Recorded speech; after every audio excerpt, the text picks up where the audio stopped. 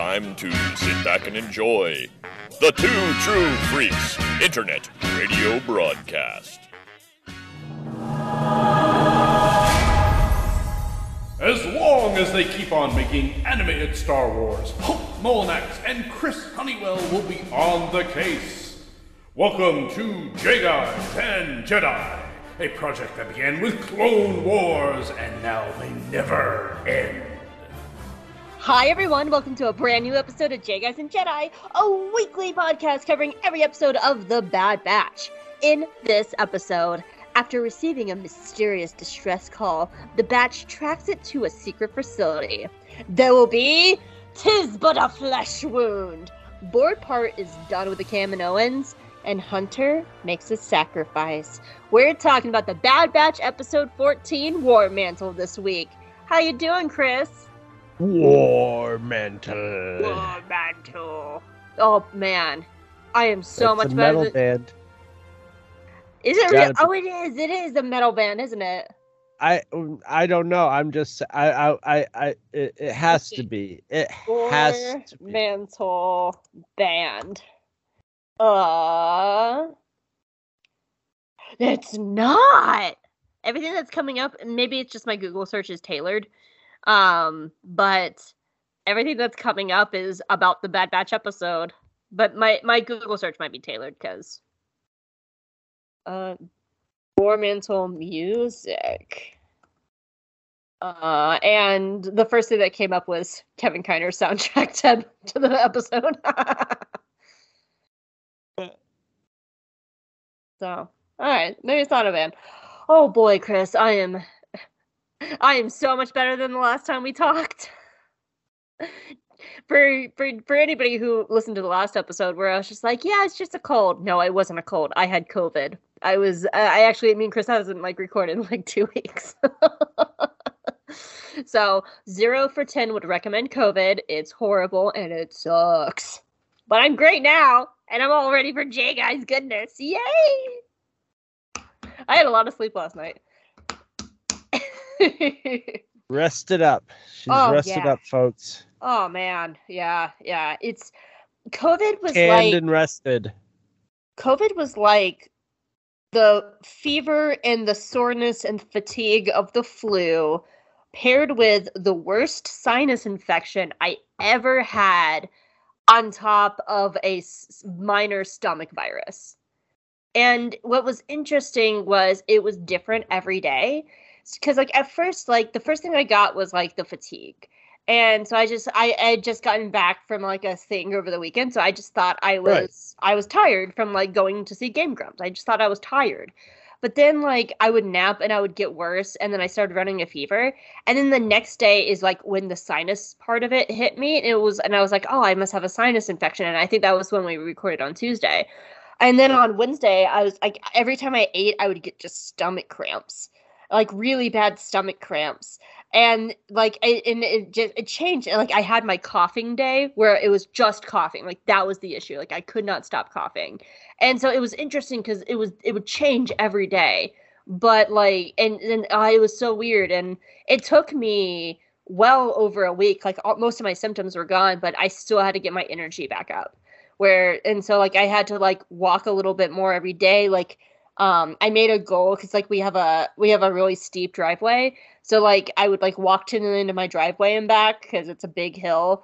And so I would walk it every day to get a little bit more extra strength. And it got easier and easier, but oh man, it was rough. I don't recommend it. It sucked. Yeah, try to avoid it if you can. Yeah, wear masks. Keep wearing masks. Get your boosters, man. It's Hope Molinax with some revolutionary advice. That pandemic that we're still in. Yeah, it's still going on, kids. Don't catch it.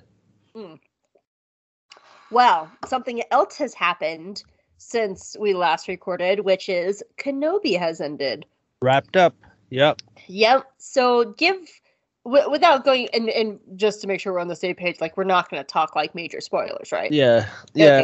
I mean, famously, I was I was not a fan of it happen. I was a fan of Kenobi with Ewan McGregor happening, not a fan of it involving he and Darth Vader actually meeting you know.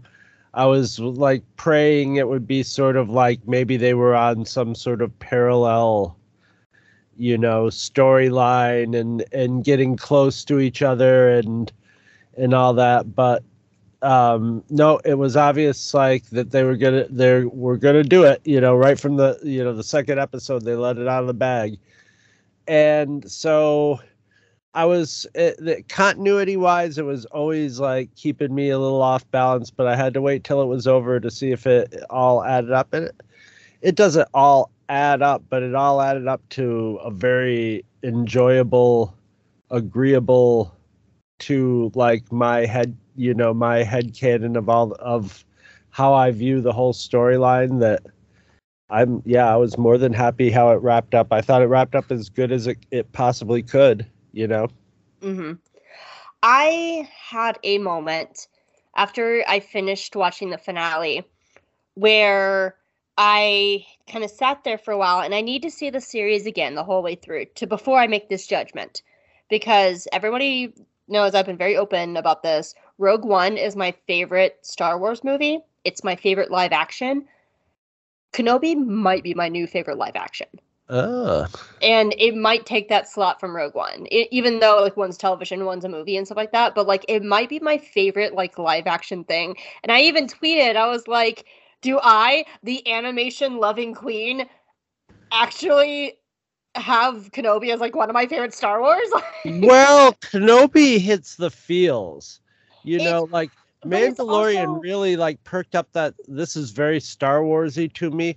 But like in the Last Jedi, like when I was in the movie theater, I was just like on the edge of my seat the whole time. And in this, it's almost like a fugue that I get into, like being 8 or 10 or 12 or, you know, of each of like Star Wars, Empire and Jedi age.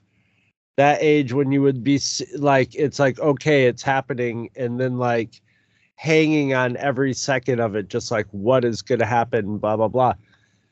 And Mandalorian was just sort of got the neato aspect of it, but this had that, like, it got me into that emotional space when it got me there. And in that last episode, you're almost always there. Yeah. And I think for me, like, I mean, I won't mince it. Like, the execution of Kenobi isn't always the best, but to me, the story, the characters, and the themes are solid all the way through. And even just the acting, like in the acting. Go ahead. Oh, okay. I thought you had something else. And the other thing for me is how they took problems. And I'm thinking one problem in particular, and I'm going to try and do this as delicately as I can to not give away spoilers. One of my like core problems I've always had since the original trilogy all the way through TROS is the idea that the only way you can get redemption is through death. And we've seen that starting to change in animation. Kallus is a very famous example. And even then, I talked at length when we covered Rebels, my issues with how they handled Kallus's redemption, because it's almost there, but it's not perfect. And I would say like Tam is another character, but even then, she's a different kind of character from Kallus. Kallus started as a villain. Tam was a hero who fell, who came back in Resistance. And so they finally, in a live action Star Wars, threw out the window that the only way a character can have redemption is through death. And I loved that. And I'm like, finally, we're seeing this horrible trope that's been like deeply entrenched in Star Wars ever since Darth Vader's redemption get thrown out the window, all the way through Ben Solo. Well, I think they have plans for that character, so...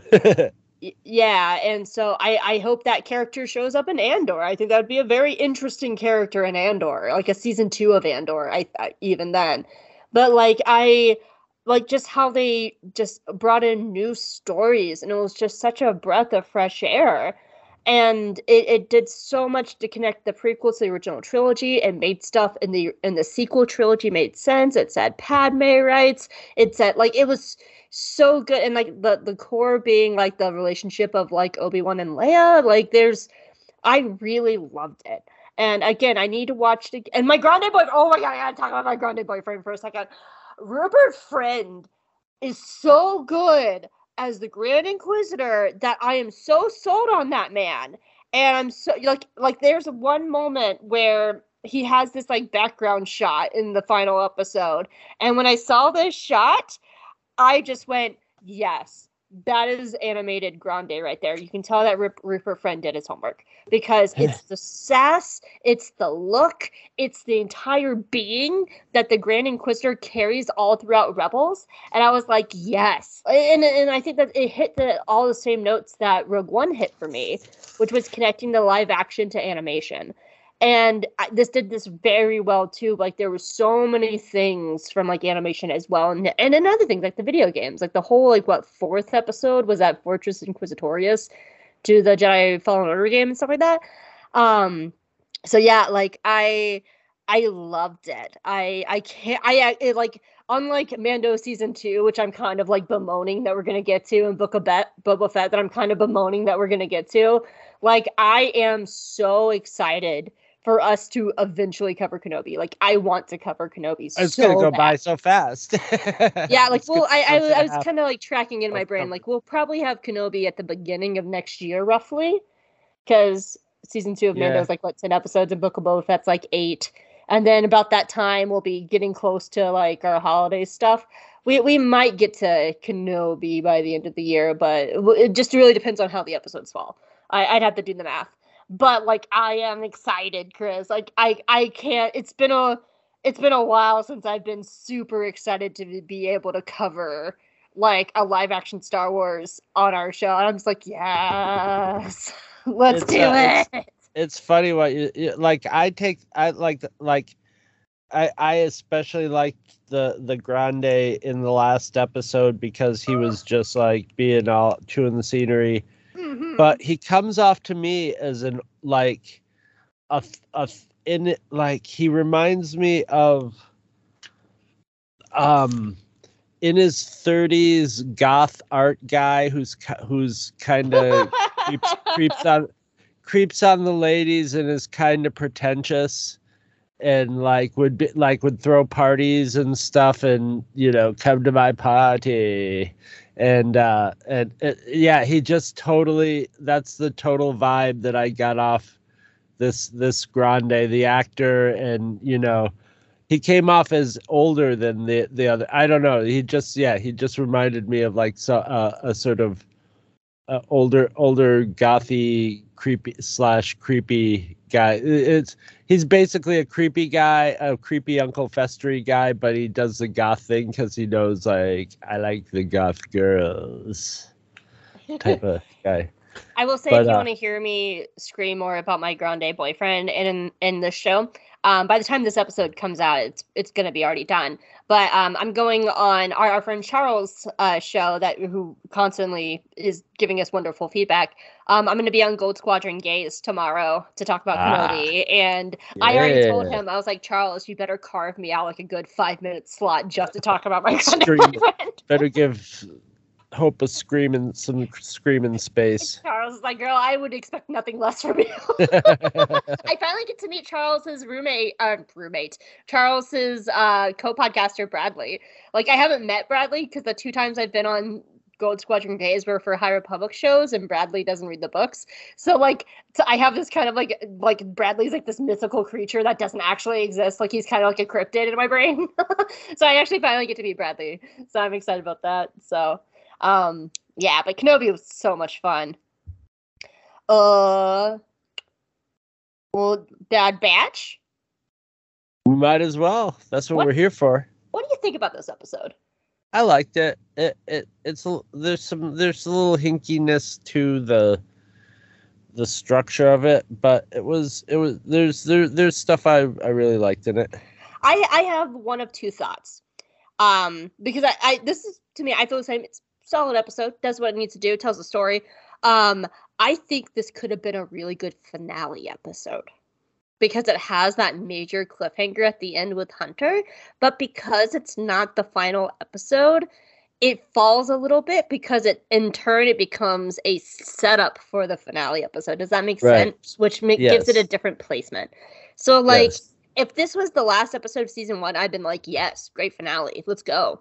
But at the same time, knowing the finale is this huge spectacle that's beautiful. The finale is pretty much it's beautiful and it's emotional and stuff like that. Like it makes this episode.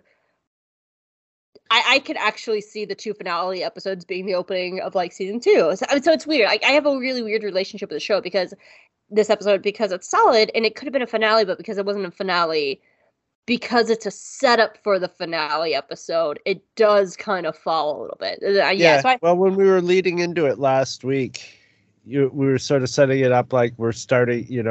We're the 3 episodes. It's sort of the 3 episodes of the finale. Although this one's sort of a on the down low because it has its story in it. Which is set up, but it's its own self-contained story, sort of sandwiched in there. Mm-hmm. Well, you ready to get into it? I am. Sorry, I choked on spit. War Mantle is the 14th episode of The Bad Batch. It aired on July 30th, 2021. It was written by Damani Johnson and directed by Stuart Lee. Some extra information for you. Mount Tantus, which is the big mountain facility, they never actually name it in the episode, but that's what it is, was created by author Timothy Zahn and first appeared in the novel Heir to the Empire. The name Tantus was intended by Zahn to be a reference to Tantalus, a figure from Greek mythology who abused the privilege of the gods. That is because in the legend continuity, Mount Tantus was home of Emperor Palpatine's secret storehouses, including thousands of Sparty cloning cylinders, making the installation related to Imperial cloning technology in both continuities. The idea of clone commandos training regular stormtroopers date back to the Republic Commando novels by Karen Traviss. The Clone Commandos were first mentioned in Attack of the Clones, but was made popular by the Republic Commandos video game. One of the commandos seen in this episode is designed to resemble Scorch from that game. In fact, while not confirmed, many fans do believe this is the first canon appearance of Scorch. The armor of the non-clone stormtroopers seen in this episode is a callback to Ralph McQuarrie's concept artwork for A New Hope. And finally, this marks Gregor's return to his 3rd animated show. Gregor first appeared in the 100th episode of The Clone Wars, Missing in Action. He later returned in Star Wars Rebels, where he met his ultimate fate in the series finale. You know who also won't be meeting his ultimate fate in the series finale? Sorry, Yoda, I don't have a good segue. No ultimate fate for Yoda. Yeah, well, no, you don't. You just keep going. There's no ultimate fate for you. You just get to have a lovely nap in your hut. Yes, Energizer Yoda. Well, I got a question for you.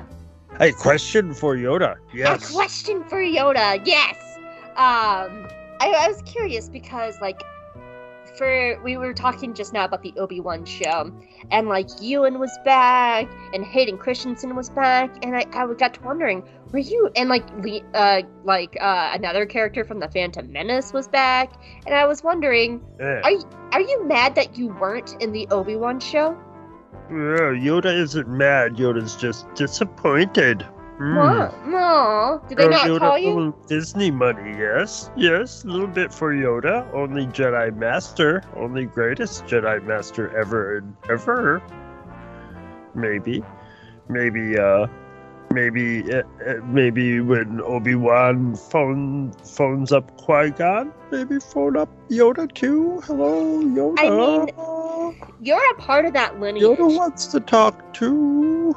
Because I saw this post and I forgot about this. You're part of that lineage because you trained Dooku, Dooku trained Qui-Gon, and Qui-Gon trained Obi-Wan and Anakin. So, like, you should have totally been there.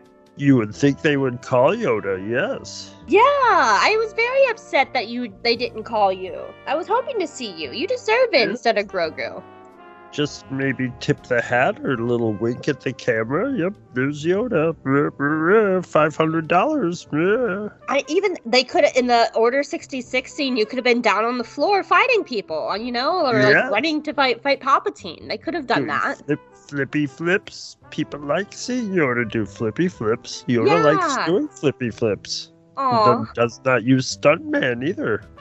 Really? You don't use a stuntman? Wow. Yoda does all his own stunts. You're like a 500-year-old Jackie Chan. Yeah, Jackie Chan. Hey, don't diss Jackie Chan. He's amazing. Pardon, Yoda. Oh. Did not mean that as derision of Jackie Chan. Was just Yoda's lunch. Oh my goodness, you and Jackie Chan should do a movie together. Yeah, actually, the meal Yoda had, coincidentally, was called Jackie Jan. Big bowl of Jackie Jan. Oh. I don't know how to come back from that. Well, I wish that you had been in the show. You would have added so much to it, but would have added so much. Palpatine was it. Blah, blah, blah, blah, blah, blah, blah, blah, blah, Darth Vader, blah, blah, blah. Yeah, but I will say at least they didn't replace you with a younger actor. Because can you imagine them having to like play Grogu as you? No. Right. So right. If there was going to be no Yoda, at least they didn't have a chance of replacing you. Right. No, they could have CG Yoda. At least I did not CG Yoda. Yeah. Well, hopefully, here's to the next one. Maybe you'll be in Tales of the Jedi in this fall. Maybe. I know you can't talk about that because you have your non-disclosure agreements. I know you can't talk. Yoda has an NDA, yes. Yeah, so I don't feel like getting hit with a Disney sniper today. Yes, Yoda has an HOA too. Well, Yoda has an STD too. Well, you'll always be the star of our hearts. Yoda's always TCB though. I don't know what that means. Taking care of business. Yeah. My brain went TBC and I was like, to be continued? Yoda is always to be continued also. And to be continued next week. The great questions of Master Yoda. Alright, Yoda, we'll see you next week. Bye! There he goes. Oh, can you imagine Grogu playing him? Like a young version of him? I can imagine it, but I can also imagine him just being insufferable for the next few months. So he might actually put out a hit on that child. He might actually put out a hit on that child. Good luck. Hits have been put out on that child before, so. That is true. That's true. Maybe we can get Din on the show to talk about all his trials of protecting his baby. Oh, poor Grogu. He tries. He's just trying to be a sweet boy with his young acting career. It's hard to be a child actor, you know? Yeah, poor Grogu sleeping on his pile of money. His pile. What was that? Oh gosh, the How It Should Have Ended about the Avengers, and like they were like all the Avengers were sitting in the diner with Superman and Batman, and like Superman and Batman were trying to criticize the movie, and Thor finally goes, "We can't hear you over our giant piles of money." Exactly. That's Grogu. So. Anyway, Act 1? Act Uno. We open in the dark of night, and it's a mysterious planet. And then, through the woods, we go down, and a clone is running for his life, and he's being chased by spiky space dogs and other clone troopers. And it's a daring chase. And I'm just gonna go ahead and cut to the chase so we already know who it is. It's Gregor, our beloved Gregor, who is like our favorite, like kind of silly boy in Rebels, and he like hit on Zeb, and then like fed Zeb to a giant like slug. It was a whole thing. And Gregor is just like, fuck, shit, fuck, run. And they're coming, and they're coming through the trees, and the spiky dogs are coming, and they're all like, bark, bark, we're space dogs. Bark, bark. And Gregor's like, oh god, I can't get out of here. I'm gonna get stuck. So he takes out a homing beacon and he sticks it to a tree. And he starts running, but he doesn't get far because they stun him. And Gregor falls and they drag him away into the night. Meanwhile, we go to our lovely Bad Batch people, and they're just, like, chilling, like, having a good day. It's a Tuesday. They're just enjoying their Tuesday in hyperspace. And Omega is, like, working on Gonki again because she doesn't give up on people because she's lovely that way. And she looks over and, like, Hunter's playing with a knife, and she's just like, oh, I want to learn knife skills now. Let me be a murder child. Let's go. But then, their Tuesday comes to an end.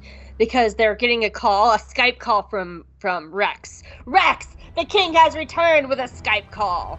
And they're all just like, hey Rex, how's it going? And like, he's full poncho. Like, his hood up, hiding, very nervous. Like, he's gone full poncho. And he's like, guys, okay, here's the thing. I can't do this because I'm busy right now with mysterious stuff that's not explained at all. But I want you to go save my friend Gregor. If that's cool, I gotta go. But I love you all. Omega, it's great. Oh, Omega, honey, you're getting so big. And she's like, I have a bow now. And he's like, oh, I'm so proud of you. Okay, I gotta go. And he, like, pulls his poncho up more, and, like, Rex ends the Skype call. And Hunter is just like, I don't know, you guys. We're in the middle of a thing with Sid, and, you know, if we don't do this thing with Sid, then we don't get money, and we can't eat, and we have to have this moment of plot, which, I guess we didn't have to. We could have just had a Tuesday afternoon. And Echo is just like, boy, are you kidding me? Of course we gotta go do this. Of course we have to go do this. What are you talking about that we can't go do this? It's Rex. Rex literally saved our lives. Do you remember that? Like 6 episodes ago when Wrecker was all like the Hulk and Rex is there to help us and Wrecker almost like killed Omega and Wrecker's like, can we not talk about that day? That was really traumatic for me and I still don't like it. And Echo's like, we have to go do this, Hunter. What the fuck are you talking about? Like, we owe this to Rex. And Hunter's like, okay, fine. I'll tell you what. We'll check it out. And Hunter's like, we always check it out. Why can't we just fucking do it? Like, that was you in the Ryloth arc, honey. You were like, let's just go check it out, guys. Like, no, we gotta do this. And Hunter's like, it's decided. We're just gonna check it out. This is my whole character. It's fine. So then they leave to go check it out. Meanwhile, with the baddies, Crosshair comes up to Boardpart, and Boardpart's like, how's the plan going? Our super shady, evil secret plan. And Crosshair's like, yeah, it's coming along. We're ahead of schedule. And they both kind of like look over into the corner, and there's Lama Su, Senator of the Kaminoans, just kind of watching them, and Lama Su has this look of like, what? Why are you guys looking at me? I'm just gonna walk away awkwardly, and Crosshair and Boardpart are just like giggling, like, we're gonna do evil things, it's gonna be great. And then like they're evil. Meanwhile, Lama Su is just like, I wanna just walk away from these guys because they kind of look like they're gonna kill me. I'm just gonna walk away. And as he's walking through the hallways, all the clones are being moved off world. They're all leaving Kaminoan, including Kaminoans. They're all leaving Kamino. Kamino is the planet, including the kids. And all the kids are like, wow, are we really gonna go be big old clone cadet soldiers? And Nala Se is walking with them, and she's all like, yeah, you're gonna be soldiers because that's what you were made to do. And they're like, yeah, let's go, we're precious babies. And they walk away. And Lama Su like sprints around the corner and grabs Nala Se and drags her into his office, and he's just like, I think the Empire's gonna kill us. She's like, no, they can't kill us. Like, we made them so much money, and we, like, gave them an army. And he's like, no, they canceled our contracts. We have no more money. We're gonna be broke. We're gonna die. We gotta get out of here. And Lama Se then says, like, the most, like, hindsight is 2020 thing, and I literally wrote down this line because I really like this line. Lama Su says, we have empowered the Empire to our own detriment. Which I'm going to come back to in a minute because I have that in my notes. And he's right. Well, Hamasu's like, they're gonna kill us. He's right. And he just wants to run away with the Central People. And he's like, Nala-se, get everything together, pack all your shit. If you need to pack some clones in a trunk, that's fine. You gotta get out of here. And she's like, okay. Back with the Bad Batch, they get to Daro, which is the planet, I guess. And they're all like, all right, here we go. Let's go look for a thing. And so they're all walking across the trees and they're walking across the ground. And Hunter's like, I don't know about this, guy. There's nothing here. It's the middle of nowhere. I don't know about this mission. How are we gonna find one clone? And Echo is like, shut up. We're going to trust Rex. Why is trusting Rex so gosh darn dang hard for you, Hunter? And Hunter's like, well, I have biases, Echo. And so they're all squabbling until Hunter gets there and he starts looking around and they find the tracker and they're like, oh, here's the tracker, but there's no Gregor here. And so Hunter does best. He turns into like a little tracking boy and he's just like sniffing the dirt and like putting his face in trees and just like licking wood. And they're all like, oh, Hunter's doing his thing. And Hunter tracks them until they come up to Mount Tantus. And they're looking at this big old mountain, and they're like, huh, that looks evil. And Tech is like, yeah, I think it is evil because all of our comms are jammed. I think we found what we were looking for. So they decide to split up. Wrecker and Omega are going to go back to the ship, while Hunter, Echo, and Tech go, and they leave to go check out the mountain. Bum, bum, bum. You said Hunter licks wood. I did so on purpose. What'd you think of Act 1, Bub? This is the hinkiest act. I get that. I have a note here. Now I watched this 2 weeks ago. I have no idea. I know they're playing with the knife. I have knife and screwdriver. Yeah, and that's essentially what it was. Like, Hunter was bored and just playing with his knife, and Omega looks over and she just starts spinning the screwdriver, just like, oh. Yeah, she's just copies on the spot, like what he's doing. Yeah, that's exactly what that note was. Okay, now I think it was Tech that said this. They were talking about the planet. He goes, it's a terrestrial planet, a blah, blah, blah, blah, blah, blah, blah. And I'm like, wait, a terrestrial planet? What the hell does that mean? It has terrain, I guess? No, well, terrestrial means, it means of the planet Earth. I mean, Terra is the name of Earth. So, like, extraterrestrials means not of the planet Earth or not from the planet Earth. So, I think they were trying to say it was a habitable planet or something, but it was just like, that doesn't, for one thing, terrestrial shouldn't really even be in their language at all. They should have some other word for it, since it's not based on, it's just totally a word of our home planet, although maybe just phonetically it means something else that we don't know, which you can always say, just like you can always say you have no idea what kind of genitals anyone in Star Wars has.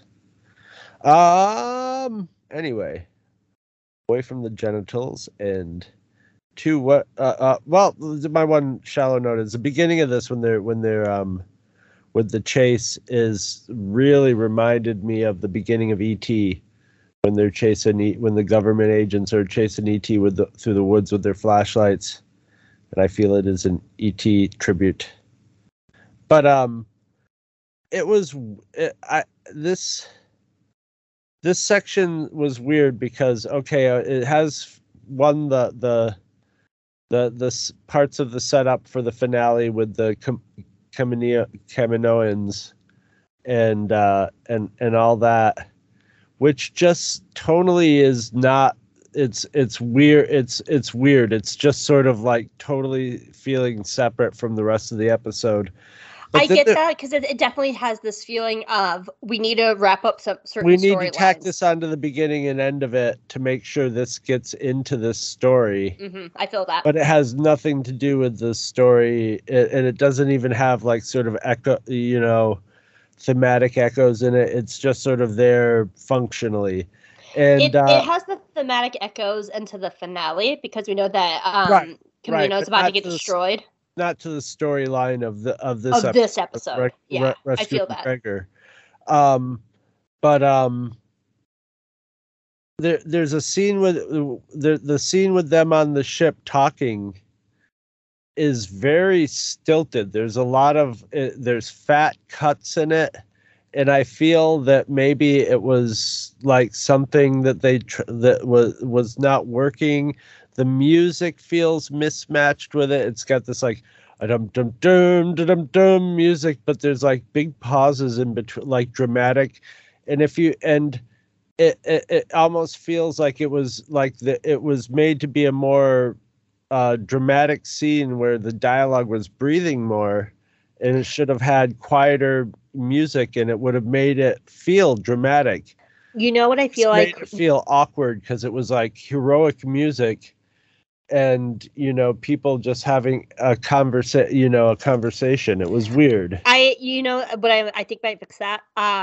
It's something I've talked about this whole time is how a lot of times in the season they've been having half conversations, especially Echo and Hunter, because I'll talk about this more in season 2. I actually really like Echo in this episode. But he, at the beginning of the season, was like really pushing for them to do stuff and like go help Rex and do all this thing. Like that's been his through line for the entire season. But he never had a chance in any of the episodes to actually have these full conversations with Hunter because they always got cut off. Like I there's one, I think it's the Rex episode where they get their chips out.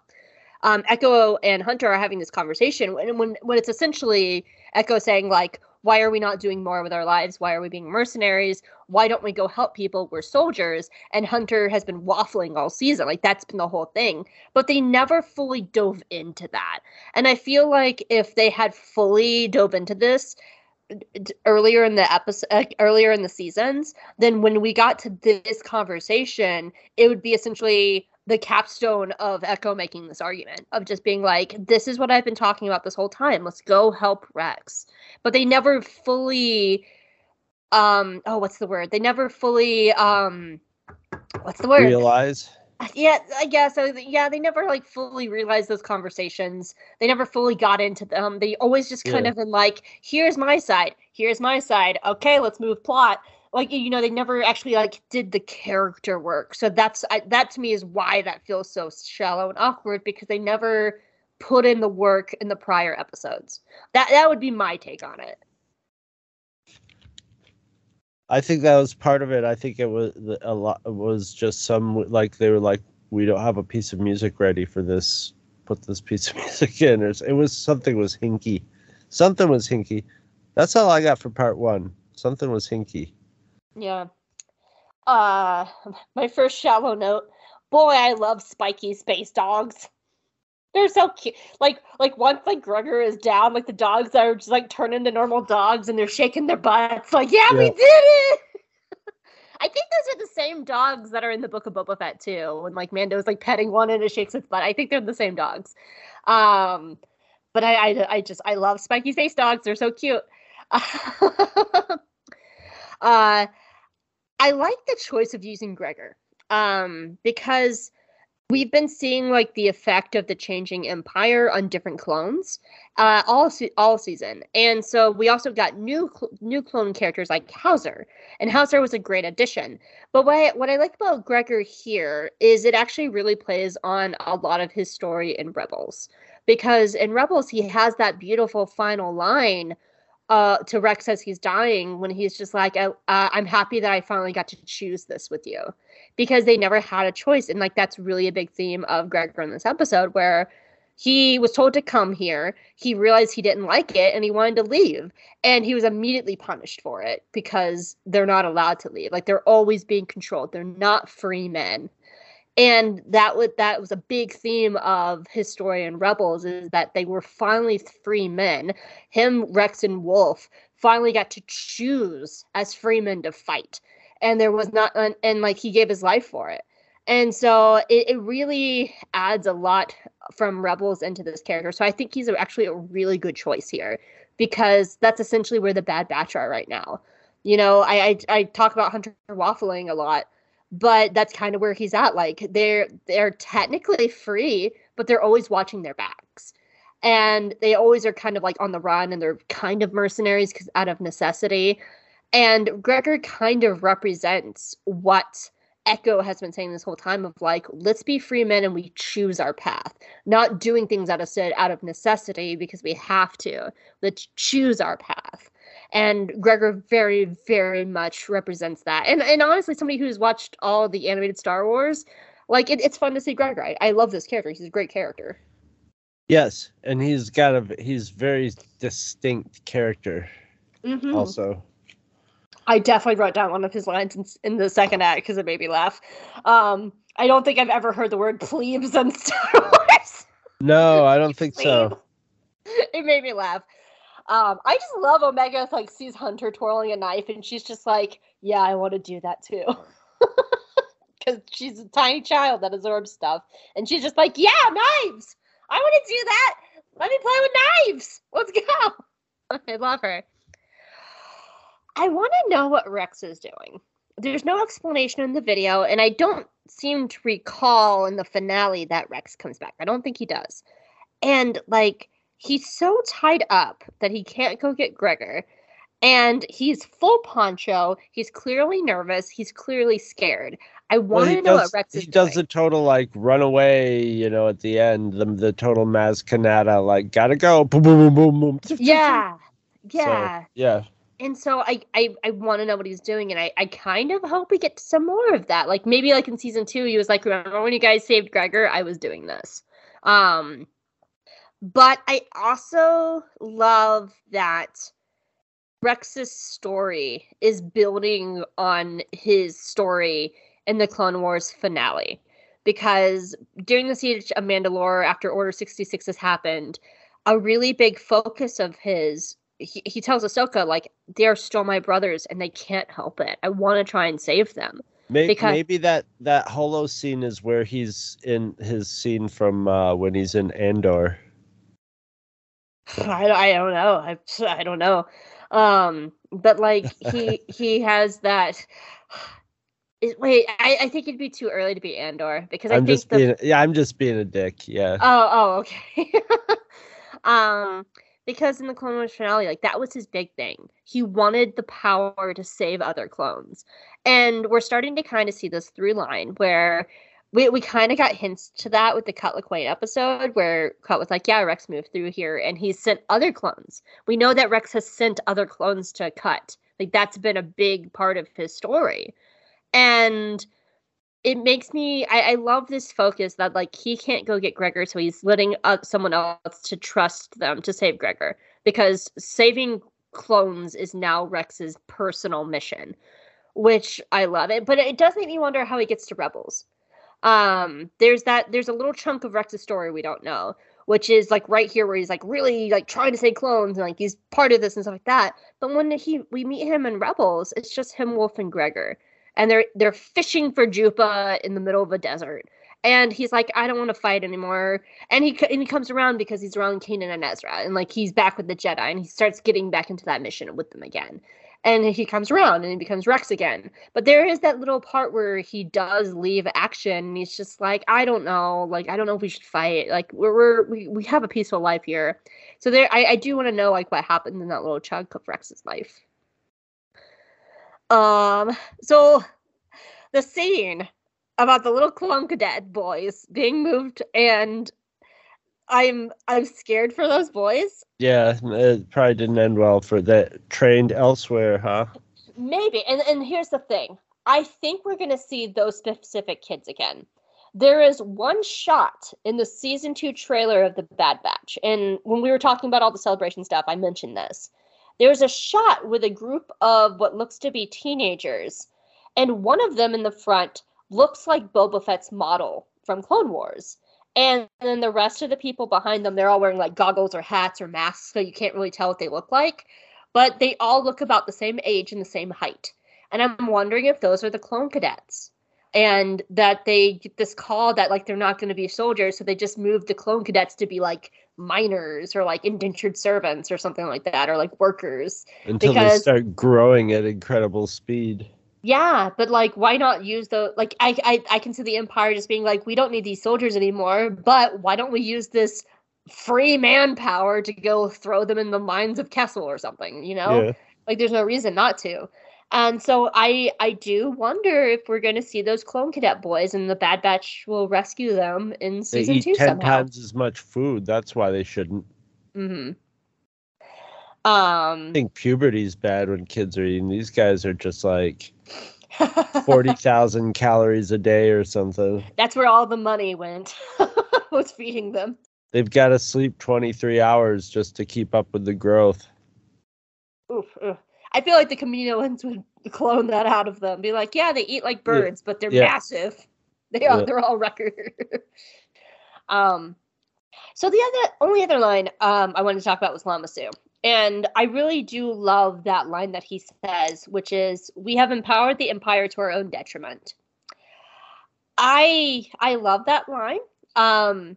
And I essentially, he's not lying. Like, but it also shows how much the Kaminoans were victims of Palpatine too, because Palpatine is absolutely evilly amazing at planning this, and it also shows how he doesn't really care who he destroys in the process. Well, he destroys everything in his path because he's not leaving a paper trail. So it's like, when you're done with the Kaminoans, you get rid of them because they knew your secret at one point. They know, and they like could figure out what they're just it's just better to have them not exist anymore.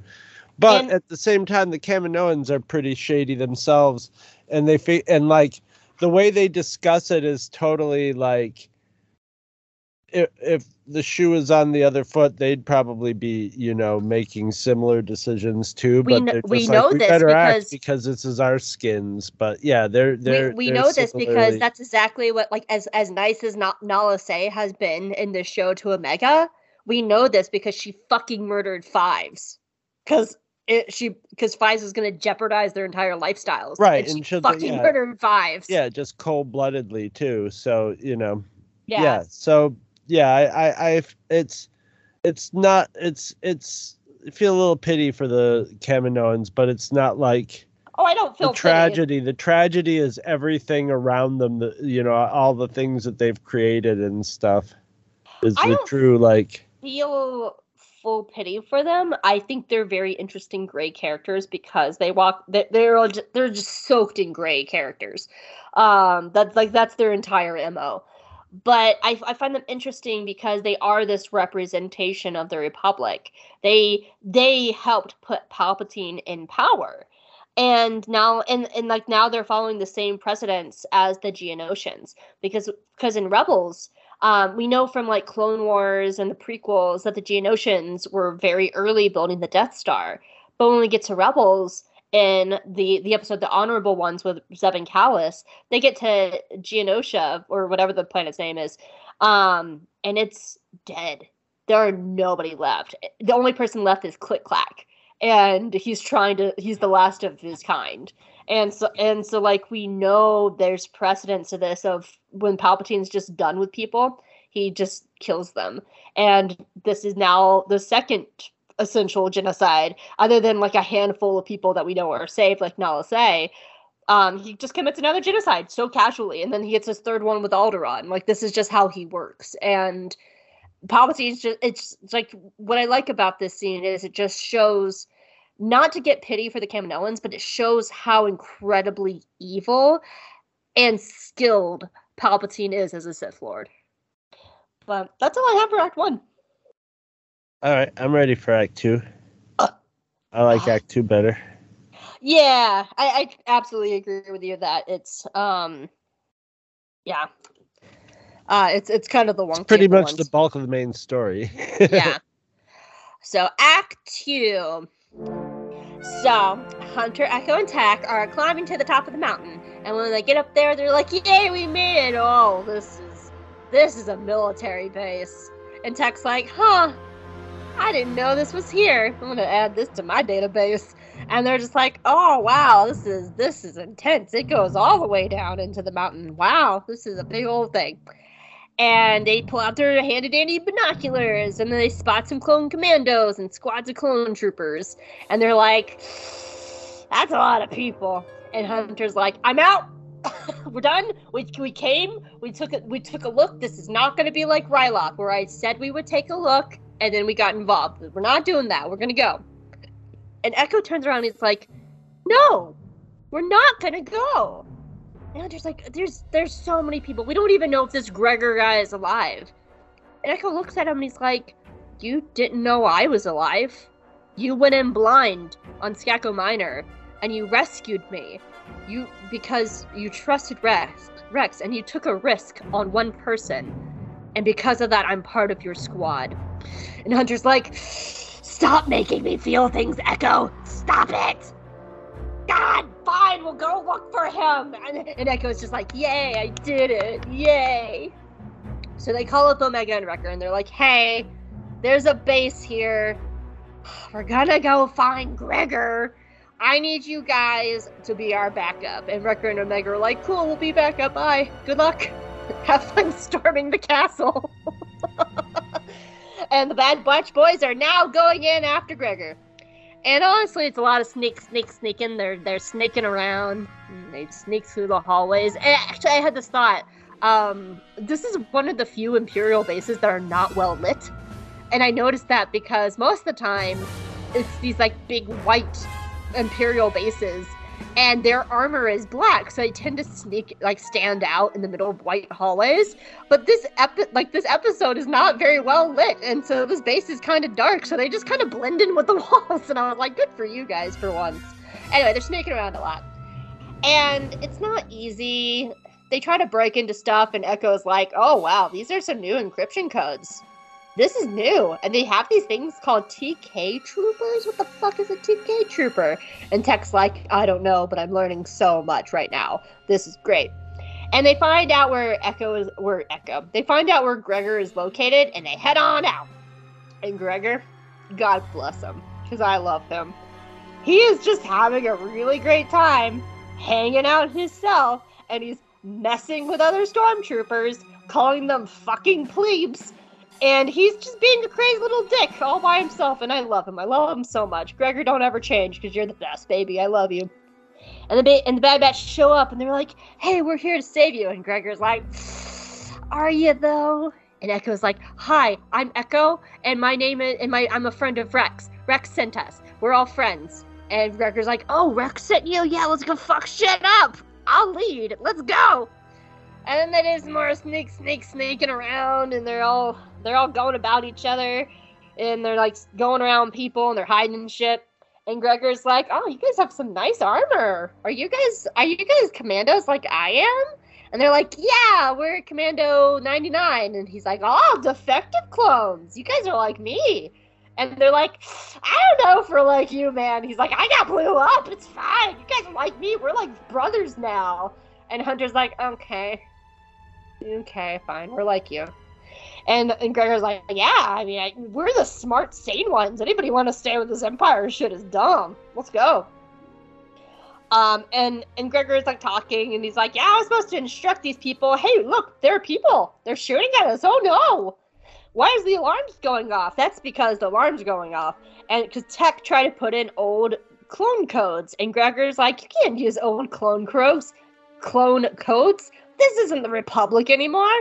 I thought you were supposed to be the smart one. No, you gotta use Imperial codes. Like all the alarms are going off. This is all your fault, guys. Hey, look, people are shooting at us now. And it's all pew, pew, pew, pews, pews. There's a lot of pew, pew, pews. And they're pew-pewings, and the Bad Batch actually takes them out really fast. And they kind of like all stop, and they like look at each other. And Hunter's like, that was really easy.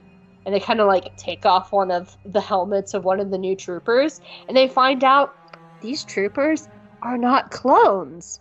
And Tech is like, I am learning so much right now. Why are they not clones? What is happening? This is intriguing. I need to put it in a book. Let's do this. Ah!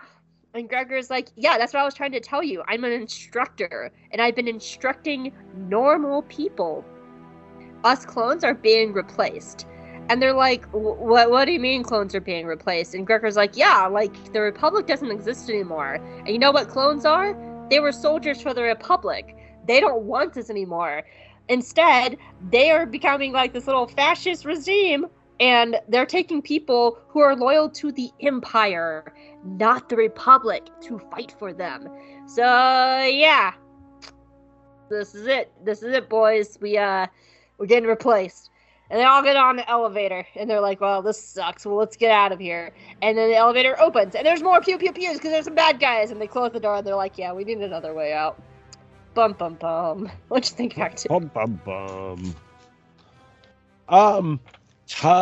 Like when you say it's dark, it's like the original Death Star. It's very Death Star looking, and their colors, it just looks very Death Star and original Star Wars. And there's tons of sneaking around the Death Star music when they're sneaking around. It's all from Episode 4 when they break onto the Death Star. There's just all the da-da-dun, da-da-dun, da-da-dun, bum-bum-bum. All the little, you know, stuff that like I just completely associate with sneaking around the Death Star are there. So that was fun to watch. Mm-hmm. I realized Echo's basically in the not to be rude, but he's basically like their droid. I mean, I know they got Gonky, but he's basically like he functions as their R2 unit. You know, it's like, Echo, get over there, plug it, open the door. That's actually a point that I wish they would dive into a little bit more, is Echo's autonomy, because we kind of touched on that in the episode where he had to pretend to be a droid for a hunter to sell him for money. Well, the first Fennec Shand episode, but they never really dove into that, and I kind of wish they did, because that's a very interesting part of Echo's life that they haven't really touched. And I'm going to just be clear, I don't trust these writers that much when it comes to certain storylines. Like, they could probably write a very poignant and beautiful story about Echo being disabled. I don't trust them to do that because they haven't had the best track record with that kind of poignant, nuanced storytelling. But if they wanted to bring in the proper writers, like disabled writers, to talk about that could be a really interesting story for Echo. I don't think it was meant that way in this one. I think it was just something that I thought about, but like, and it wasn't also like, he's like in a degraded position. He's got sort of a specialty because of his. But he is kind of, because he is the reg. But at the same time, he's sort of does like what like Chopper would be doing and stuff like that, and. I just think that, and my last note is, there should have been a scene when they're like, hey, these aren't clones, these are just regular Joes. And then they all look at each other and switch their guns off a stun. Oh. But come on. This is Star Wars. How many people go around just exclusively stunning people? I mean, they're the Bad Batch. They it would be almost like, I mean, it's a Disney show. But at the same time, it would be just sort of like, oh, wait, we're not. It doesn't matter that this is a Disney show. Sabine fucking shot someone point blank in the head. Right.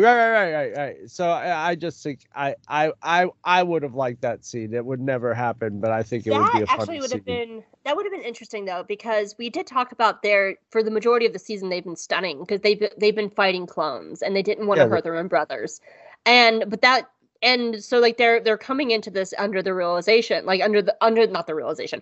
They come into this thinking they're just still fighting clones. So that would have actually been a very interesting turn where they're like, oh, these aren't clones. We don't have to protect them. Well, fuck the fascists. like that would have been. Also like because they made a very conscious choice to only stun clones. When they're fighting other people, they didn't worry about stunning them. So they have when they're fighting clones, because we talked about that. When they are fighting clones, that's what I mean. Only when they're fighting clones are they like stun crazy. So they have no compunctions about not using stun. So like once they're not clones, because they stay down that way. and they don't they don't get back up to do another day's work. Yeah, I think that would have been. I agree with you. I don't think they would have done that on the show because it's been already established. But that being a Disney show doesn't also matter because they were just murdering people and rebels. Yes. Yes. Did you have anything else, hon? That's all I got for Act 2. My first very shallow note. I love Gregor's line of, "That's Captain Traitor, you insubordinate plebe." Gregor, don't ever change. I love you, baby. I love you so much. And like I said, I don't think I've ever heard the word plebe in Star Wars. No, I don't think I have either. But I love how he's not like, because like when he gets to Rebels, like he has a much higher pitched voice. Like he's fully like in his like best life of just like, I'm like this now. But like when he says that's Captain Traitor to you, he has that little like Rebels voice crack. And I actually really like D. Bradley Baker's work in this episode. So, but it made me laugh because I love that line, "You insubordinate plebe." Okay, so I had to do some research about Mount Tantus, which is why I put it in the extra information notes. So in Legends, and I remember this because it's one of the few Legends books I have read, which is Heir to the Empire. And Thrawn goes, and that's where he meets like the crazy Jedi who's like guarding the mountain. And part of it is there are cloning facilities inside of Mount Tantus and Legends. And I think that's really interesting, especially because we know the finale. In the finale, Nala Se is taken to Mount Tantus. So I think this location is something we're going to definitely be returning to. But I also think it's a hint of where the show could possibly be going in season 2. And it's going to be a different kind of cloning. And so I don't think this is our last time seeing Mount Tantus because it has its roots in Legends being a cloning facility. And they're all clones, and Kamino is going to be gone in the next 2 weeks of us covering it. I think this is going to end up being a very important location, and maybe it'll be Rampart's like new like base or something. It may be, and I mean, cloning is definitely like if they're like doing like Marvel with all the Star Wars things and building towards Endgame type movie, it would be something to do with cloning. It would be something to do with Palpatine's cloning plan. That would be my guess. If I remember correctly, and I need to double check and see it again, I think in the finale, the person who greets Nala Se, the woman who greets Nala Se, has the same uniform that Dr. Pershing, the scientist guy in The Mandalorian, wears. They're tying all these things together, they're giving little echoes of each, things that all have to do with clonings and guys in vats and stuff. I like it myself. Yeah, I like it too. This is not a criticism. I definitely think that this is going to be an early tie into The Mandalorian, but long-term Rise of Skywalker. Right. I'm gonna get all my little notes out of the way before I get to my one big echo note. I do like, because we talked about this, I think when I talked about Hauser, I'm wanting to say, I don't remember. But I had talked about how some fans theorized that the Bad Batch show is not just about the core Bad Batch members, it's actually about all clones. And this idea that any clone that does not conform with the Empire are technically honorary Bad Batch members, because the show is actually about them too. And Gregor just kind of pushes that idea along, because he was just like, no, I didn't want to be here, so I wanted to fucking leave. And now I guess I'm one of you guys now, aren't I? And they're like, I guess you are. And so I like this continued idea that like any clone like Hauser or Gregor who doesn't conform, they're technically Bad Batch members too, because they're not following the protocol. They're now defective. So I like that idea. What did I write? Oh, just like little notes that I noticed, like the shifting of technology, like the clone code's not working anymore. It's continuing to show that we're moving away from the Republic. We're getting to the Empire. The clones being replaced. It's just these like little world building things that are nice to see, that they're like showing how the world's developing and changing. I'm actually surprised that like Tech has they have that moment where Echo's like, wow, this is really encrypted. Like, this is all different. And so it makes me like wonder why Tech was then like, let me put in old clone codes now that we know that this is all encrypted and different. Other than plot is the answer, I guess. Character-wise, it didn't fit for Tech, but they needed to move plot. But I do like those like little world-building things. And I like Gregor's note of like, no, I'm not gonna teach new troopers everything. That's stupid. Yeah. He's so smart. I love Gregor. Okay, so my big Echo note, my multi-part Echo note. As much as I've griped about how they've handled Echo all season, and we talked about this some in Act 1, I think he really shines in this episode. I think this is very much his episode. And his importance dating back to the Clone Wars to now is I think this is a big setup for season 2, because the whole time like he's wanted to help Rex, he wanted to go do things, and like now he's even using himself to convince Hunter like you came to get me not knowing me, and now I'm here with you. And so like I think this is a really good episode for Echo. Because, and it also kind of goes into this like theme of like changing biases, because in Clone Wars, the Bad Batch really didn't give a shit about Regs. Like, they talked down to Regs. They kind of like, they caused fights with Regs outside of like Cody, which was like the only guy they were like really chill and cool with. Like, they're picking fights with Rex and Jesse, and like they don't give a shit. But it's when they rescue Echo and Echo becomes a member of their team, this mindset about Regs starts to change. And there is still biased. Like, even Hunter is like, I don't know if we should risk all this for a Reg we don't know. Like, and he says that in like Act 1. And so there is kind of like this mindset of bias towards Regs. But a lot of this season has been about breaking those biases and breaking those cycles. And like that's a huge part of like what Hauser did. I think Hauser was a big step to get to this point, because Hunter has that moment when Hauser is about to go out there and sacrifice himself. He stops and he like looks back at Hauser for a very long moment and kind of like considers what Hauser is doing, that a Reg is breaking this programming and doing this thing. And I lost my spot. So like while this bias is not fully gone, Echo has been constantly pushing Hunter to this point. And I think this is a really beautiful theme of like breaking biases even within one's own community. It reminded me of like the queer community in a way, because there are gay people in the queer community who are just like, yeah, we want gay rights, but not for trans people. Trans people are not equal to us, or even I find that as an asexual person.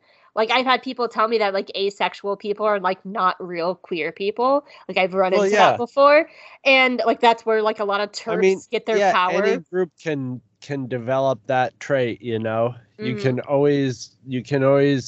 You can have a group, and then you can know, if you take that group, you can always have it go into other, you know, opposing groups. It's just like so easy.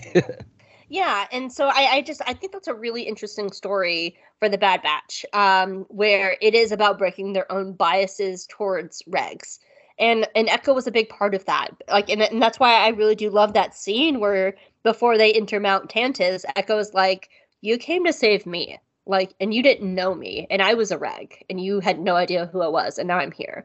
Like, that makes that scene like really beautiful, because it really is kind of kind of puts a cap on the story about them learning that Regs are just as important as they are.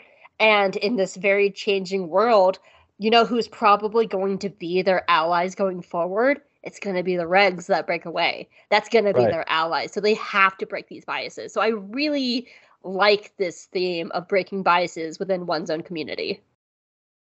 But that's all I have. It's a good survival mechanism for sure. Yeah, very much so. So, but that's all I really have about this. Do you have anything else? No. All right. Trying to think of something that we're gonna wrap up. The spiky space puppy. Yes, let's wrap the spiky space puppy. Yes, thank you. Yeah, wiggling their butts. They're like, yeah, we're gonna get wrapped up. Yay! I love them. I love spiky space puppies. All right, Act 3. Act 3. So we check in with Omega and Wrecker, and Omega is nervous. She is pacing. She's holding Lula. She's like cuddling, and Wrecker's like, You're making me nervous over there. Are you okay? And she's like, I'm not okay. They should have called by now. Why haven't they called by now? I bet they're dead. Do you think they're dead? We're dead. Everything's happening. How can you be so chill? And Wrecker's like, because it's fine. Like, it's fine. Like, kid, like, it's them. Like, they're gonna be okay. Like, I'm saving my energy so we can, like, go in and save them. Like, this is how it goes. It's fine. Which is actually, I don't think I noted this. So I'm gonna just cut in on my recap right now. I actually really like this scene from Wrecker. It's actually a lot of maturity for him because he usually is the run in and break shit guy. But this actually is like a really mature scene for him when he's usually portrayed as kind of the youngest and kind of like the kid one of the group. So I actually really like the scene. I don't think I had that in my notes. But, and he looks at her and he's like, Omega, the others, they have it under control. And then the narrator cuts in, and the narrator's like, they did not, in fact, have it under control, because there are more pew pew pews. They are fighting, and they're running, and Hunter and Echo and Tech and Gregor are just like, run! Get the fuck out of here! We don't have this under control! Everything sucks! And they take out, like, all these other clones fast, and they finally get themselves holed up in a room, and they're like, okay, we're gonna be okay.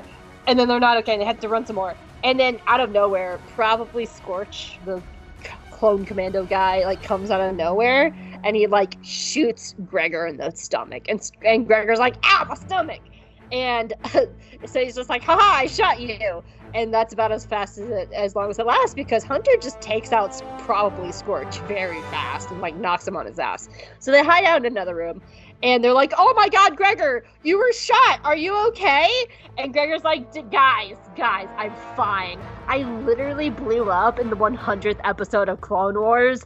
'Tis but a flesh wound. I'm fine. This is great. I feel good. We're having a good time here. And Tech's like, all right, well, if we're all okay, let's go out through the vents. Because it's Star Wars. We have to go out through the vents. That's how this works. And then we can signal Wrecker and Omega and get the fuck out of here. And they're like, good plan, Tech. So they do the Jedi thing, and they blow a hole in the vent, and then they climb on out of there. And when the vent comes out, like, it's on a cliffside, and it's a big old drop down, so they're just kind of standing there like, okay, we're here now.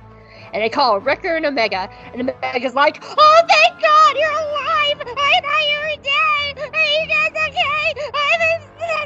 And Wrecker's like, yeah, we're coming. We'll be there in a minute. But oh no, the baddies get into the room, and they left the vent on the floor. So their baddies are like, oh, I bet they're in the vents. Let's go. Let's go find them, because they left the trail. The baddies climb up into the vents. And they find them. They're like, oh, there they are. They were just literally around the corner. There, let's go. And then more pew-pews are happening. But it's okay, because Wrecker and Omega are there to save the day. And Omega is apparently flying the ship. They let Omega fly because Wrecker is awesome. Wrecker is like, I could fly the ship because I'm a whole-ass adult. But I'm just going to let the 10-year-old fly. It'll be fine. Let's go. And so they pull the ship up next to, like, the cliffside, and, like, Echo and Tech jump on there first, and Tech goes over there, and Omega's like, I've been flying this ship, and it's really scary. And Tech's like, okay, I'm gonna take over for you. You did a really good job. And he slides into the pilot seat, and it's time for Hope's favorite thing of the Bad Batch. Tech flying like a fucking insane person and just being like, yeah! And he goes all ham in the sky. And he is like nose diving and swerving, and it's more pew-pews in the sky, and he's having a great time. But still, they're very outnumbered. So the Bad Batch ship takes some hits, and they're losing power fast. But then there's a surprise MVP of the show. And out of nowhere, Gonki just like waddles up there, and Gonki the droid is there to help. And Omega's like, oh my god, Gonk droids, they're power batteries. Come here, Gonki. And Omega like drags Gonki over, and she hooks him up to the Bad Batch ship, and the Bad Batch ship is like, yay, we have power again, yay. And Tech does some more pew-pews and some fancy flying, and they pull the ship back around, and they get Echo, and they get Gregor. But as he's trying to jump across, Hunter falls and misses the ladder, and he falls off the ladder, and he tumbles down the cliffside all the way back to the ground. And they're all like, oh no, Hunter! Oh no, we're still being attacked! Ah, everything's happening! So Tech has to pull off to keep them moving, and it's gonna go back for Hunter. And when Hunter wakes, like, kind of picks himself back up, he looks up, and an enemy ship is landing, and he's completely surrounded. And he's like, oh, fuck me. And he kind of hits his comm, he's like, Tech, I'm surrounded. And Tech's like, we're coming back for you, dude. He's like, no, don't come back for me. You guys need to get on out of here. That's an order, Tech. You get everybody else out of here. And Omega is begging. Omega's like, no, we have to turn around. We have to go back and get Hunter. Tech, turn around, please. Tech, please turn around. And, like, Tech has to, like, grit his teeth, and he punches into hyperdrive, and they get out of there. But Hunter is caught by the Empire and captured. Meanwhile, back with the baddies. The door opens, and I love this sound cue because the door opens, and there's Rampart, and there's literal thunder in the background when Rampart walks in to meet with Lama Su. And Lama Su is like, hey, what's going on, Admiral? How you doing? You look great. You know what? It's raining outside, and it'd just be a bad day for anything bad to happen to me. And Rampart just kind of smiles, and like he's just like looking at Lama Su, essentially doing everything but evil laughing, but he's like internally like evil laughing on the inside. And he's like, Lama Su, you do look great. And you know what? I think this is a perfect day for me to say, hey, I don't like treason. And Lama Su's like, what treason? What are you talking about? What treason? What treason's going on here? Why are all your stormtroopers walking in? Why are there so many stormtroopers walking in? And they pull in Nala Se, and Nala Se is like, sorry, man. You're about to die. I'm sorry. They caught me. And he's like, what do you mean you caught me? Why was she caught? What's going on? And Rampart's like, yeah, I noticed that your girl here in Nala Se was packing up a bunch of science shit, and she had like 12 clones stuffed in a trunk. And that's not cool, man. That's not cool. So, I'm gonna kill you, but we're gonna take Nala Se because she's still really useful to me. And they like drag Nala Se out, and Rampart's like, I just want you to know that clones suck. I don't like clones. I think they're dumb. But yeah, you served your purpose. So, Lama Su, well, bye, bitch. And he walks out the door, and the door closes, and the clones kill Lama Su. Finally, the final scene, we're back with Hunter, and Hunter's like sitting in a Jiao Sao. He's like, oh god, wait, this is the episode from before the finale, isn't it? That means that he's gonna come in. And Crosshair kicks in the door and he's like, that's right, bitch! It's me, it's Crosshair! How you doing? Hey there, asshole! You about ready for the finale? Are you ready for the finale, Hunter? It's all come to this, Hunter. This is how stories work. This is how narratives work. And Hunter's just like, oh my god, spare me. Spare me until next week. Can we do this next week? And then Crosshair's like, of course we're gonna do this next week because it's the finale. The end. All right, I got some silly notes. Yeah, this is my least notes chapter. We know Lama Su dies, but we never see the death. So maybe I wish they would have had. I could take him into custody or something. But yeah, it was pretty obvious he was gonna die. No, I swore the first when I was rewatching this that there was gonna be blaster fire, and so when there wasn't blaster fire, I had this moment of like, Wait, they didn't shoot him? Like Yeah. like they needed to have like a blaster fire sound effect because it does make it vague, but like I misremembered there being blaster fire there. Yeah, because it's just so implied that your memory would just fill it in. And my silliest note is, if you say Lamasu Namaste, if you say Lamasu Nalase, I think it's a Michael Jackson reference. Really? Yeah, this is that song where Michael Jackson, Lamasu Nalase. Or maybe George Lucas was listening to a Michael Jackson song when he was making characters' names, as if like he seems to get a lot of characters. I don't know. It's a very silly note. You get everything I got is really shallow. You get to I was just like I never would have noticed this, but now that it's something that you pointed out, I will never not notice Tech flying like a crazy person.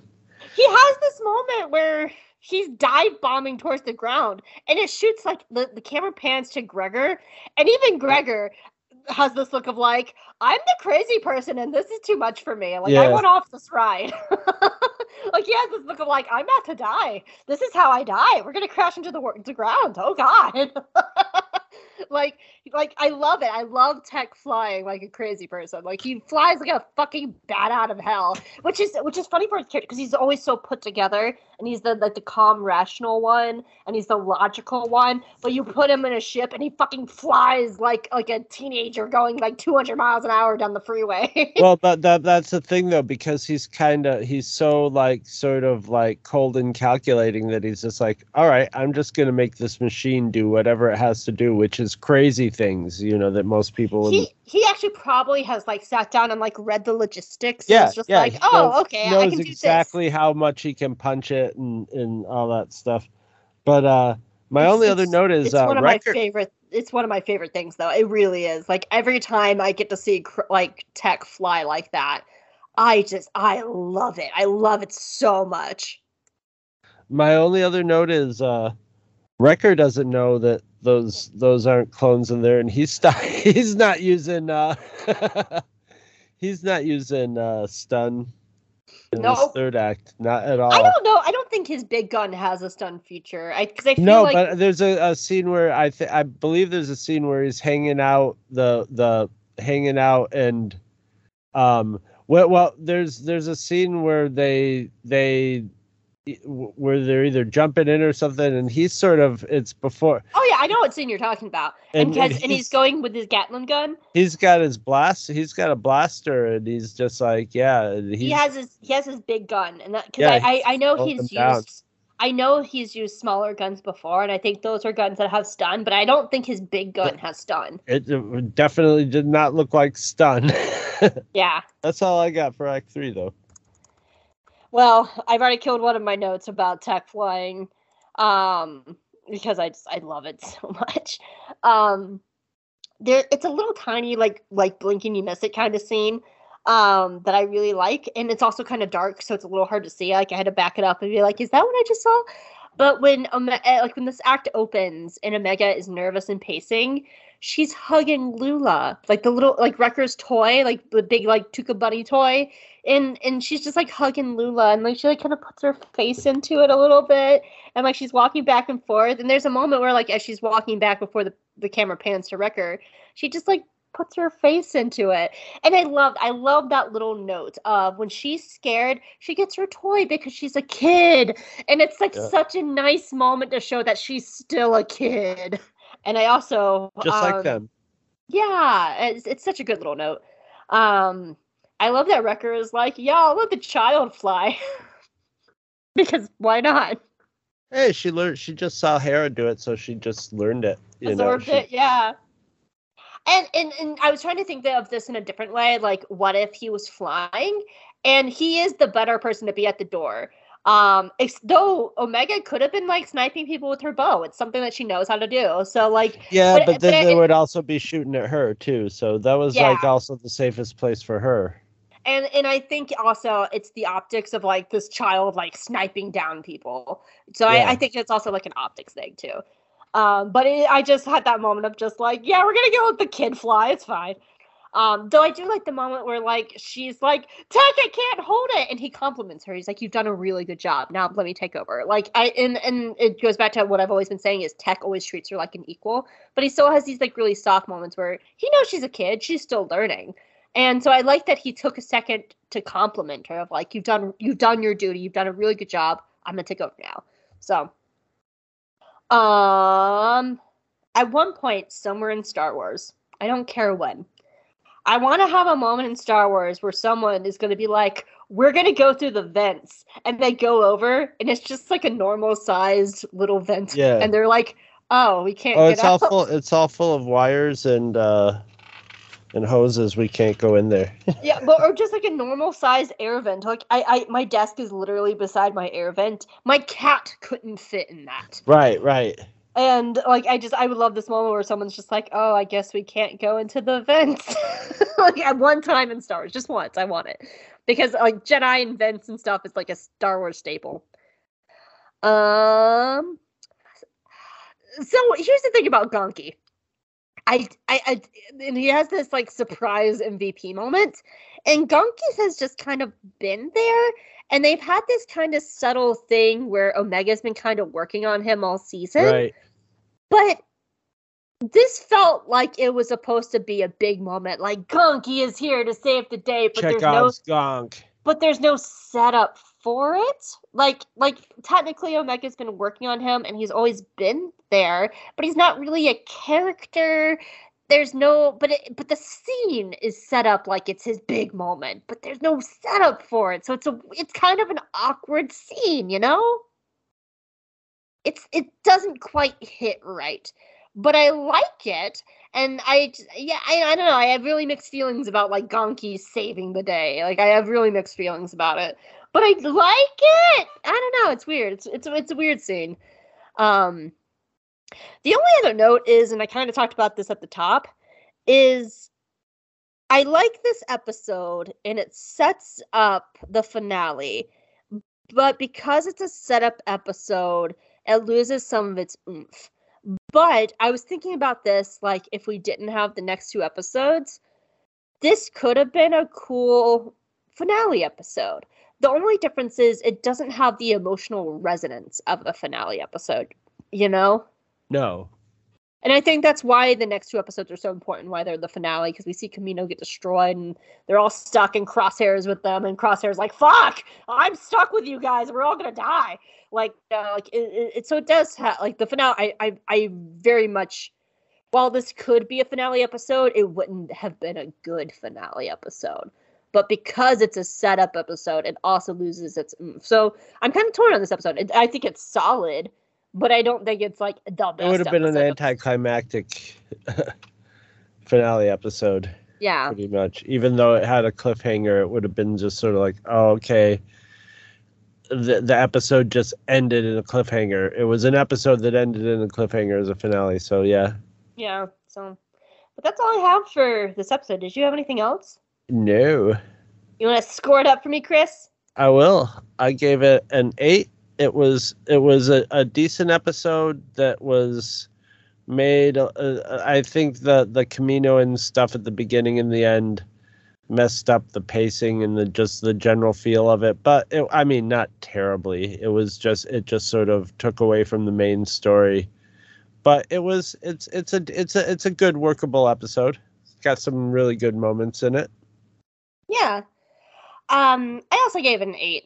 I think while it's solid and it shows a lot of the world building and stuff like that, I think this episode could have sung better if there was more like set up prior to it. So like just like little things, like those through lines with Echo that I talked about, like where they never really dove into like Hunter and Echo's conversations. So when you get to this point, Echo plays a really good role, but it could have been better. It could have been more nuanced. It could have been deeper. The little setup, like having a setup with Gonki earlier. Like, what if they try to plug in Gonki like earlier in the season and it didn't work? So Omega's been tinkering on him, and now he works. Like, just like those little things that would have like made this episode like really hit harder.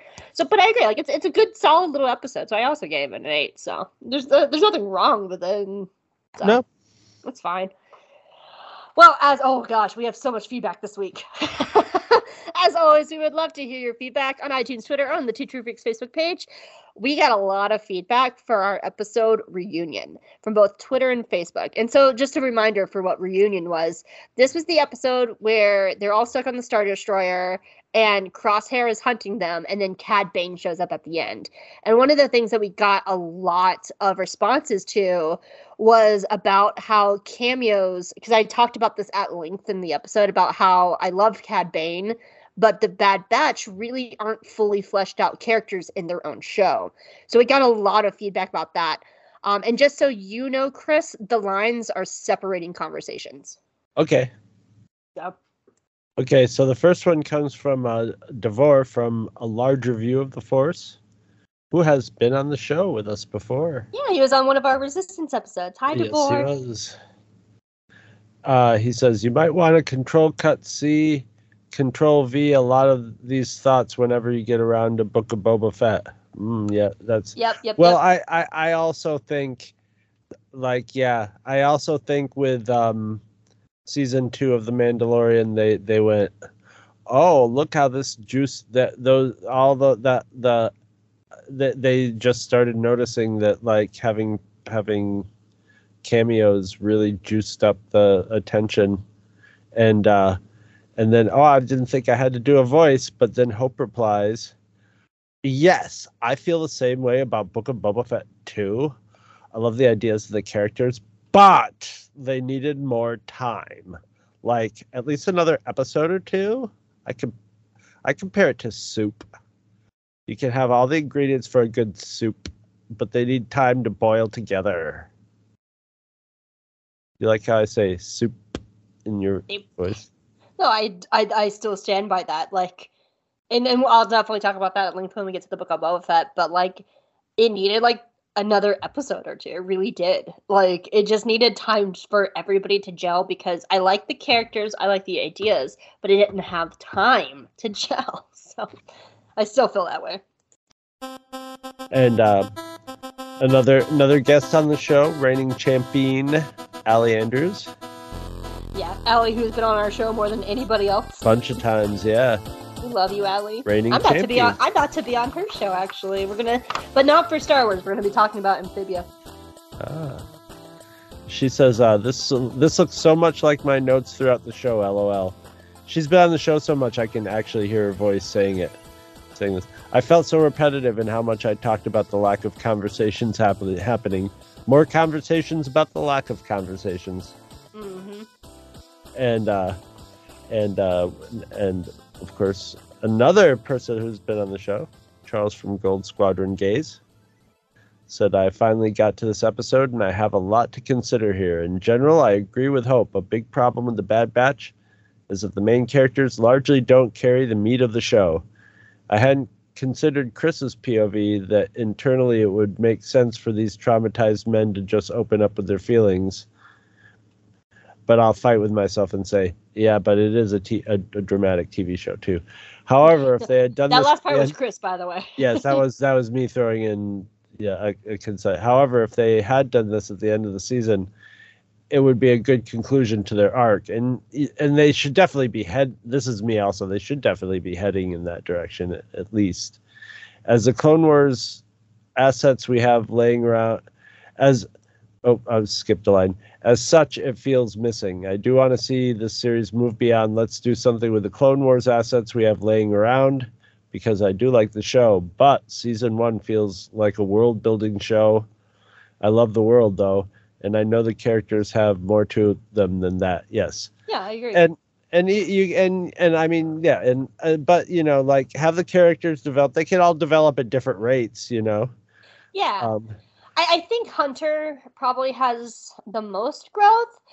So what I'm really hoping from, and even then, like, he doesn't have a lot of growth, but I would argue he probably has the most out of all of them.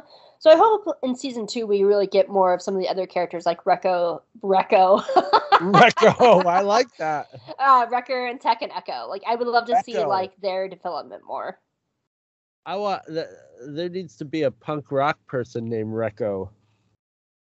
I bet there in a punk rock band, Recco. I was about to say, I bet there is, but we also thought War Mantle was a band. So.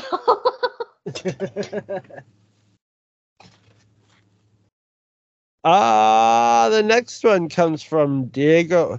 Hang on a second. I've got to write down Recco. Okay. Hang on. I got to write it down here, too.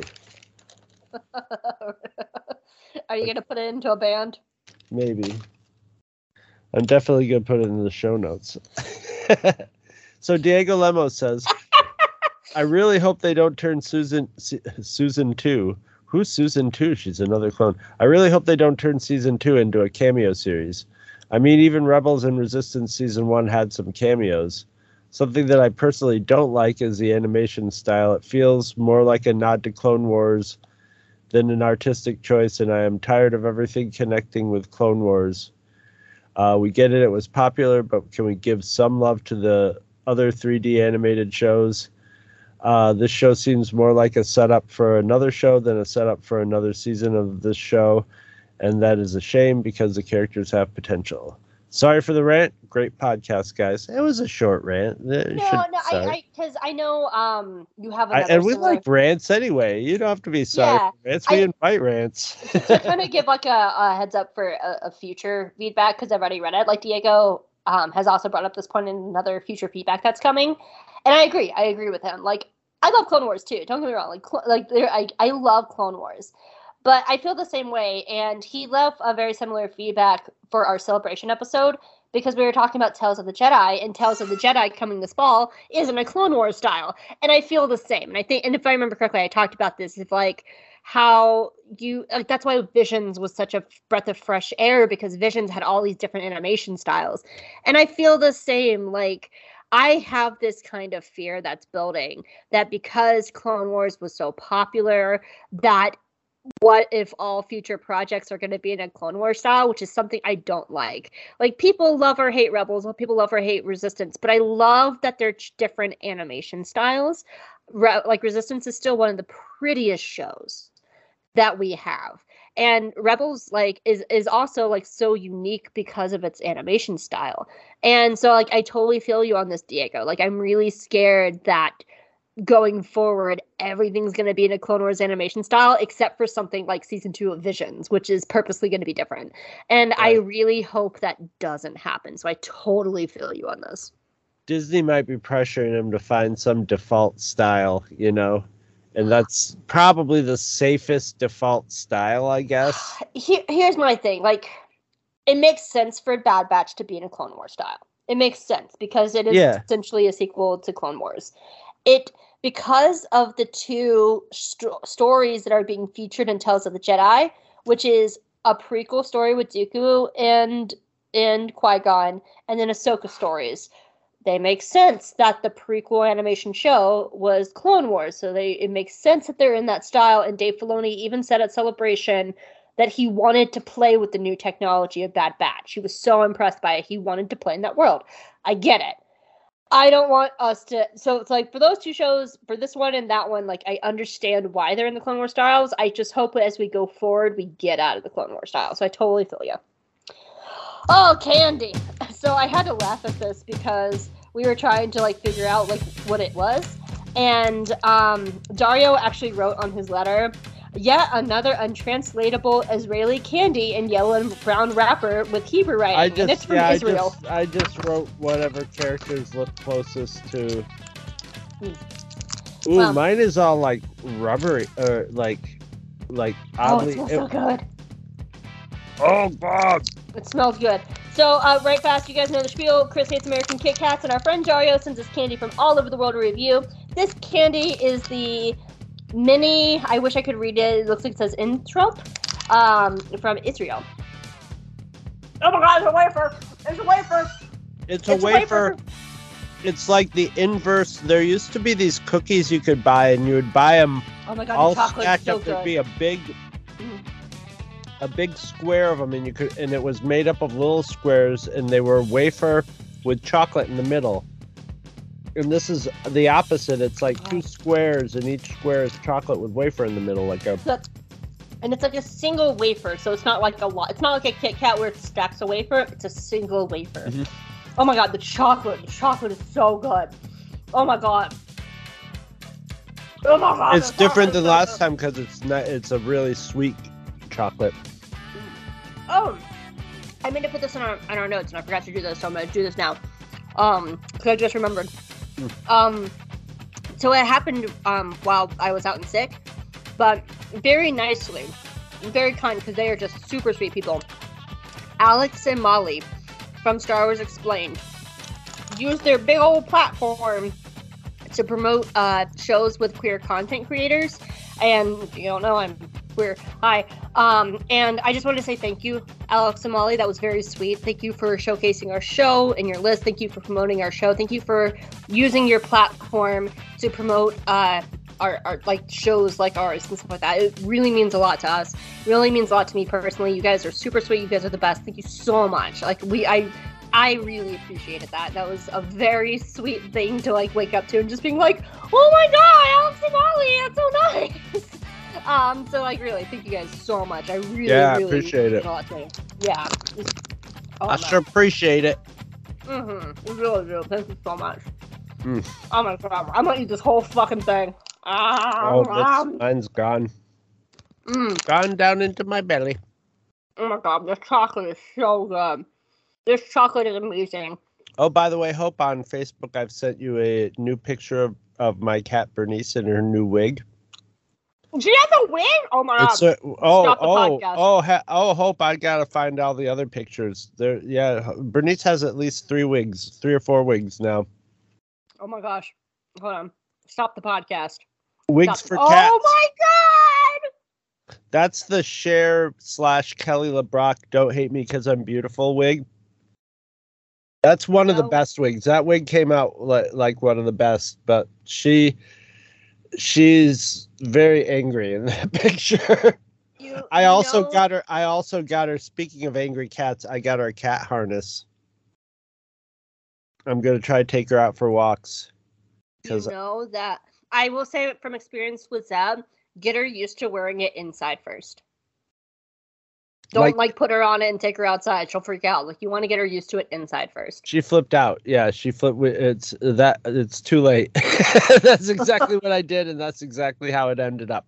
So yeah, okay, that's just like walk her around the house with it, or just let her like wear it around the house, or like first of all, like got a leash, like a bungee leash attached right to it. I'll see if I can take it off. What I will say first is start by like putting it in places where she just normally sleeps, so she gets used to it and it gets her smell on it. And then just like put it on her for a few minutes a day, make the time more, let her get you more and more used to it. And so where she can actually wear it for long periods of time, you want to go slowly with it and then start trying to get her outside.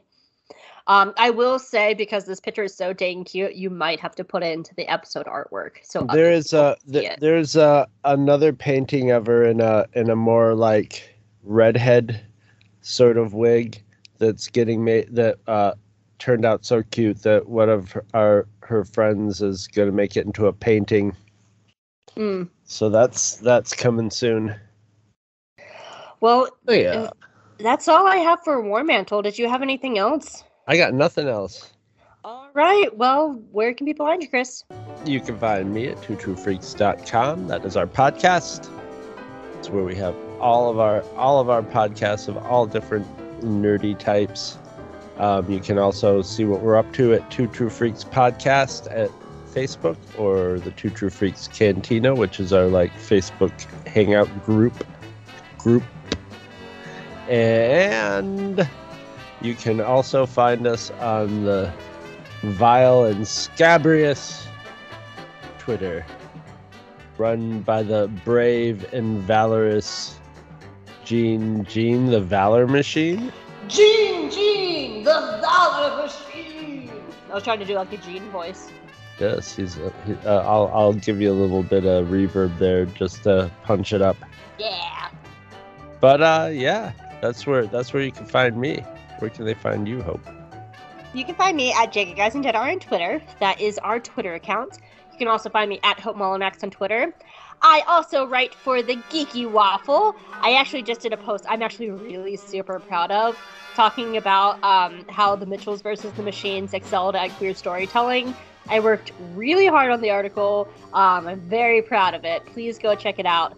I will also say, I talked with Arzu actually talked with me about it. So throughout season 1 of Bad Batch, she was doing the Bad Batch recaps every week. I'm going to be doing the Bad Batch recaps in the fall.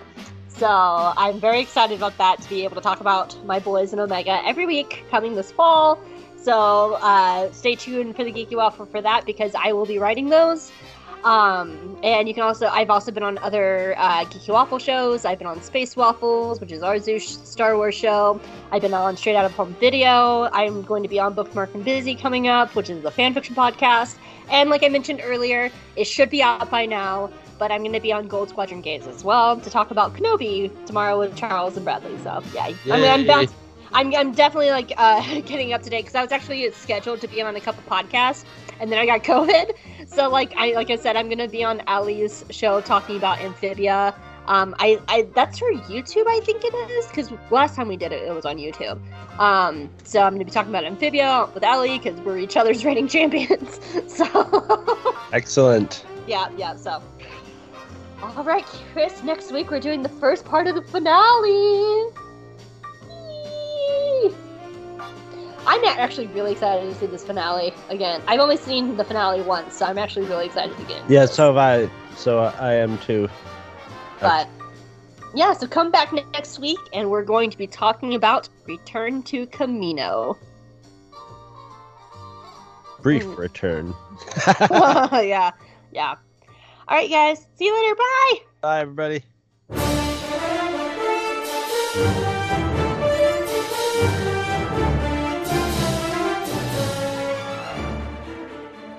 Visit our website at twotruefreaks.com. Two True Freaks is always spelled TWOTRUEFREAKS. You can email Two True Freaks directly at twotruefreaks@gmail.com. Two True Freaks and all of its excellent affiliates are available on iTunes, and you can choose to subscribe to either the entire network if you wish, or pick whichever individual shows you want to follow.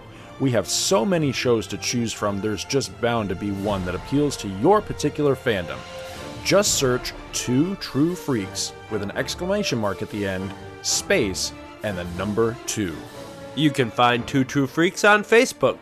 Just search for Two True Freaks. Dumbass. If you ever leave your house and you actually have friends, why don't you tell them about Two True Freaks? If you've enjoyed our show, please won't you take a moment to rate us on iTunes? That helps others find the show too. Thanks for listening. And join us every Monday for new episodes of Two True Freaks.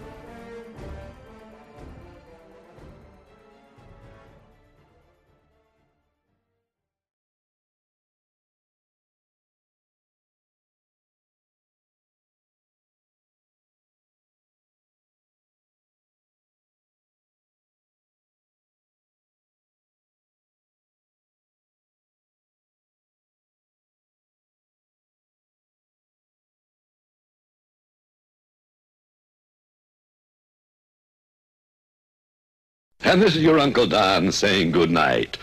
Good night, little kids, good night. We're off? Good. Well, that ought to hold the little bastards.